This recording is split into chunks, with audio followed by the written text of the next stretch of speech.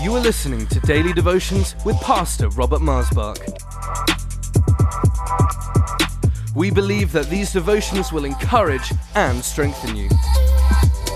So tune in, connect, and be blessed. For any more information, please visit us online at lifechurchuk.org. Welcome to Life Devotions. Thank you for joining me today.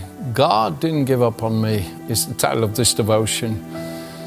And how good it is when we are here in our life today. I love that little scripture in Deuteronomy 4, verse 4, where Moses, at the end of his life, when they're right in front of the border of the new land that God had given them through Abraham, Isaac, and Jacob, the promised land, and they're right in front of the border, a new generation is sitting there. And Moses says to all of them, you are here and alive today because you've held on to the Lord.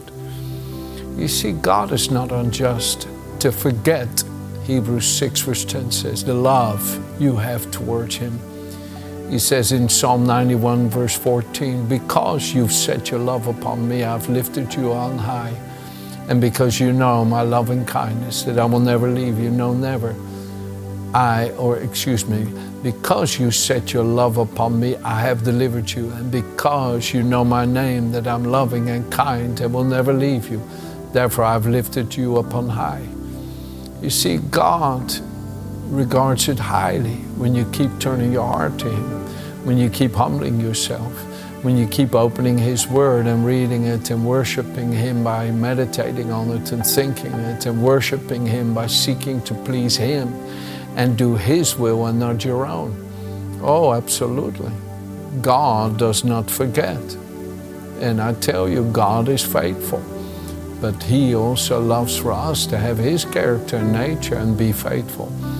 And it's so important that we can be found by God in Jesus, having held on to Him, like the Apostle Paul says in Philippians 3, that for which Jesus took a hold of me, I press to lay a hold of.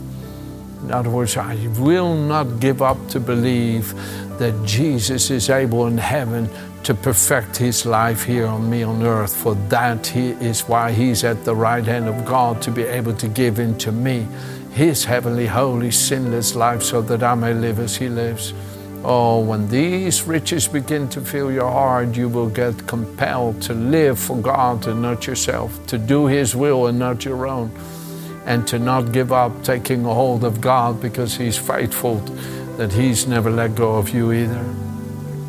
But I want to read you something that some years ago in the Amplified Translation just, wow, knocked me in the eye, so to speak. When I read that, I read it again. I said, my goodness, Father.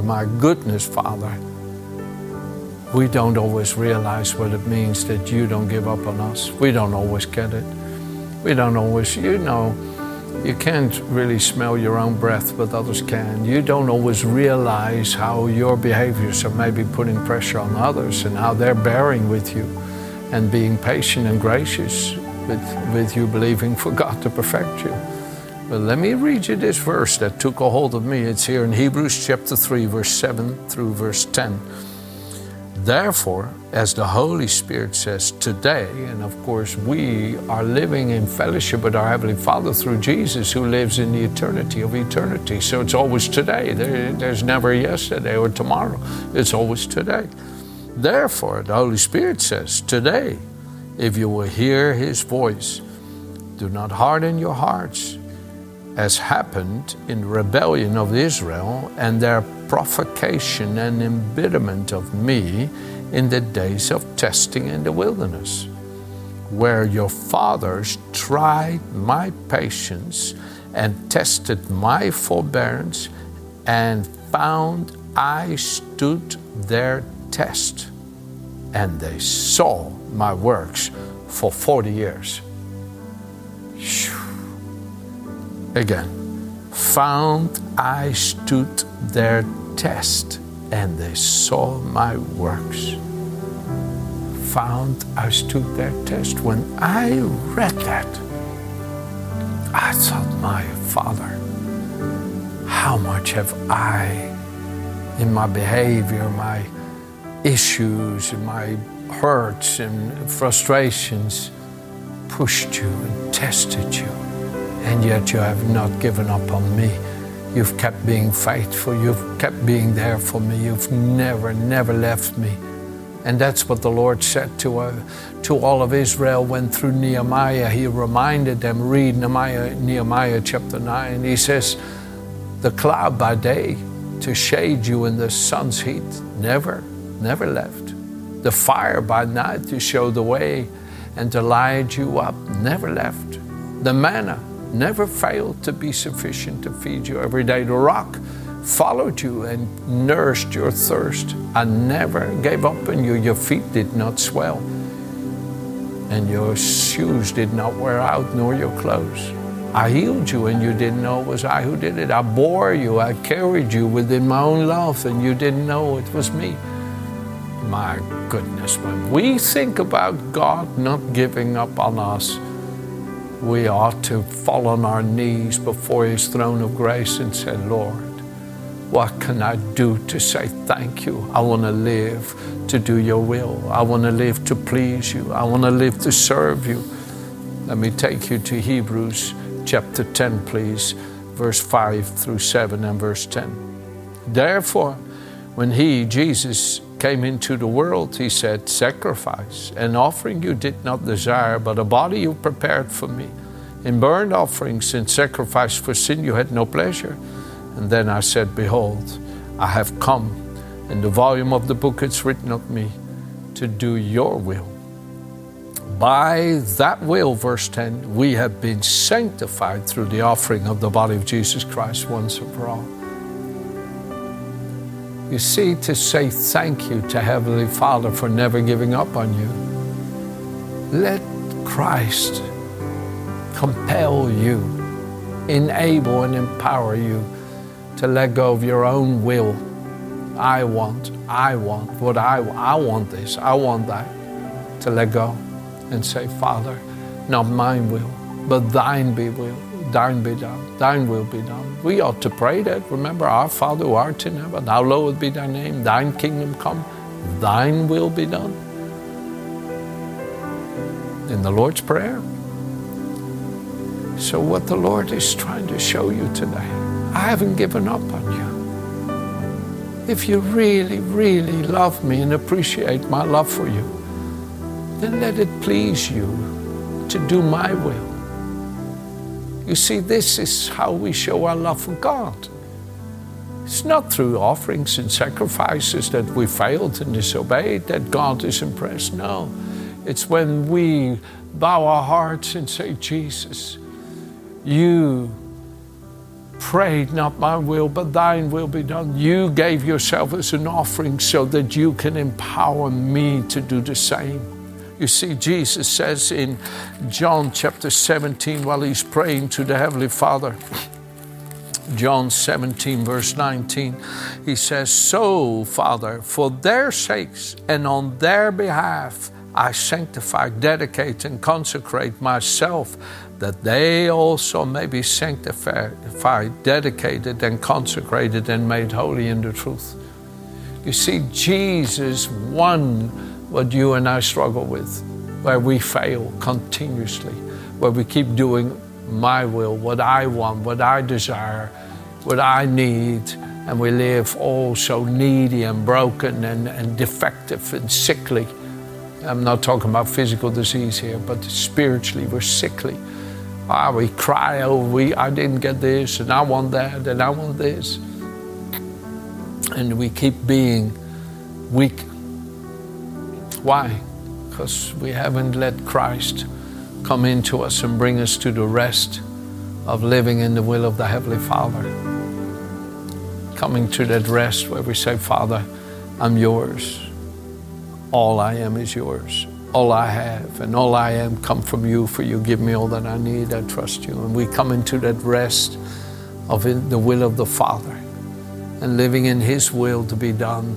And we surrender everything and say, Father, if I never see it here on earth, I know I have everything with you. You're more than enough for me. So I surrender this. And it's amazing how the Heavenly Father wants to give us much more than we could ask for. But He seeks to be first in our life. And that has to do with the condition of our heart. That has to do with the condition of our soul.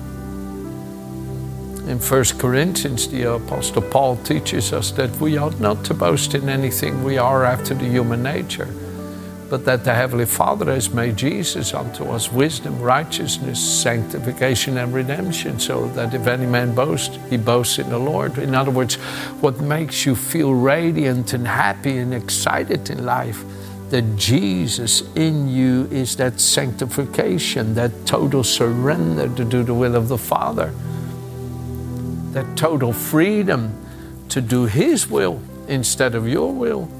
Oh, that's called freedom, folks. That's called freedom. I don't go my way, but His way, and His way is perfect.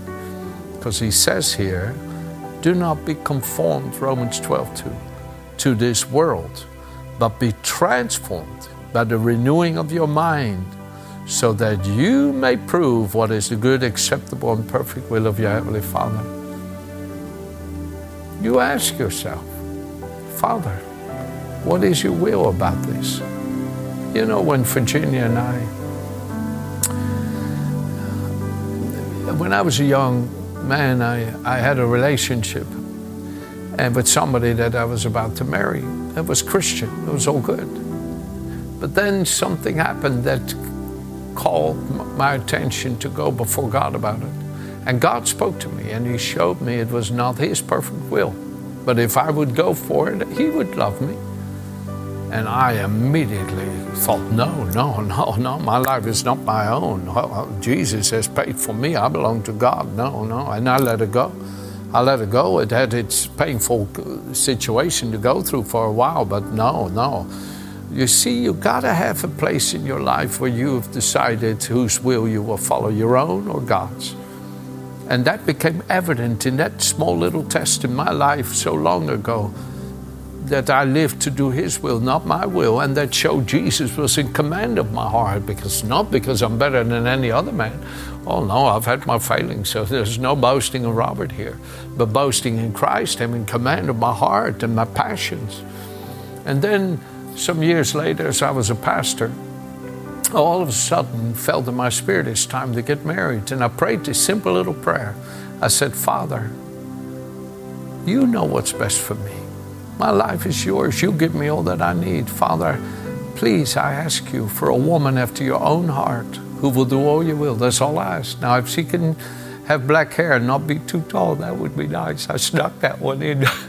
I snuck that little prayer in. Virginia's brother, mother, and father are tall, but she's short. She blames me for it. No, not really. Not really. I'm just teasing. But when I met Virginia there in 1982, at the end of 1982, the end of the year, I think must have been about November or so of 1982, I met her for the first time. And first time I met her and looked at her, I asked her this simple question: what do you believe God has called you to in your life? And she said, to do His perfect will. That's what joined us. That's what joined us. And that's what's kept us together. When the devil fought against us like a monster, trying to tear us apart so that he could harm our children and our children's children and the church that we as one pastor. Oh my goodness, Satan fought so hard, and kept on pushing. It's worthless. Just forget about it. Just break up. Just run away. Just walk away. He's such a liar. What was stronger than all of those attacks of the devil and those evil temptations? The will of my Father. We knew. No, it's God's will. What man has joined together, let no one separate. What God has joined together, let no man separate. Jesus says in Matthew 19. No, I knew the will of God. You see, this has to be the guard of your heart. What is the will of my Father? And then you stay in His will, no matter what the price is. And you know that God's will is good, acceptable, and perfect. In other words, you will come to experience that goodness of God, that which is absolutely acceptable, enjoyable, and totally perfect because you keep in His will. So I want to encourage you today. Do the will of your Father. He will never give up on you. He will never give up. Don't give up on Him either. Amen. Have a good day.